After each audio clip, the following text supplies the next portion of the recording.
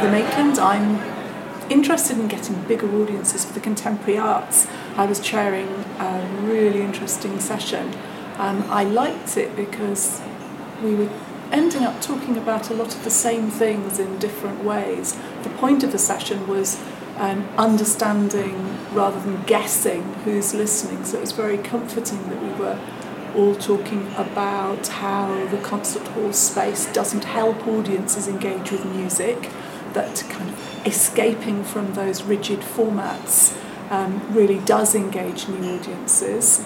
We were talking a lot about how our conventional idea of who our audience is limits who we talk to, who we interest. So Neva from Crash Ensemble talked about Paul, the typical contemporary music audience member, but actually pointed out that he represented just a tiny proportion of who's out there.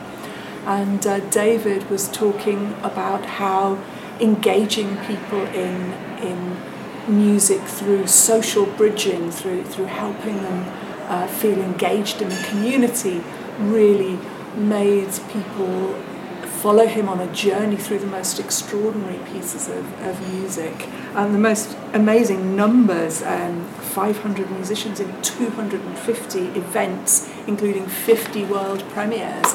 And a lot of his audience are conventional classical music audiences who've discovered a love for the contemporary, the new and the extraordinary.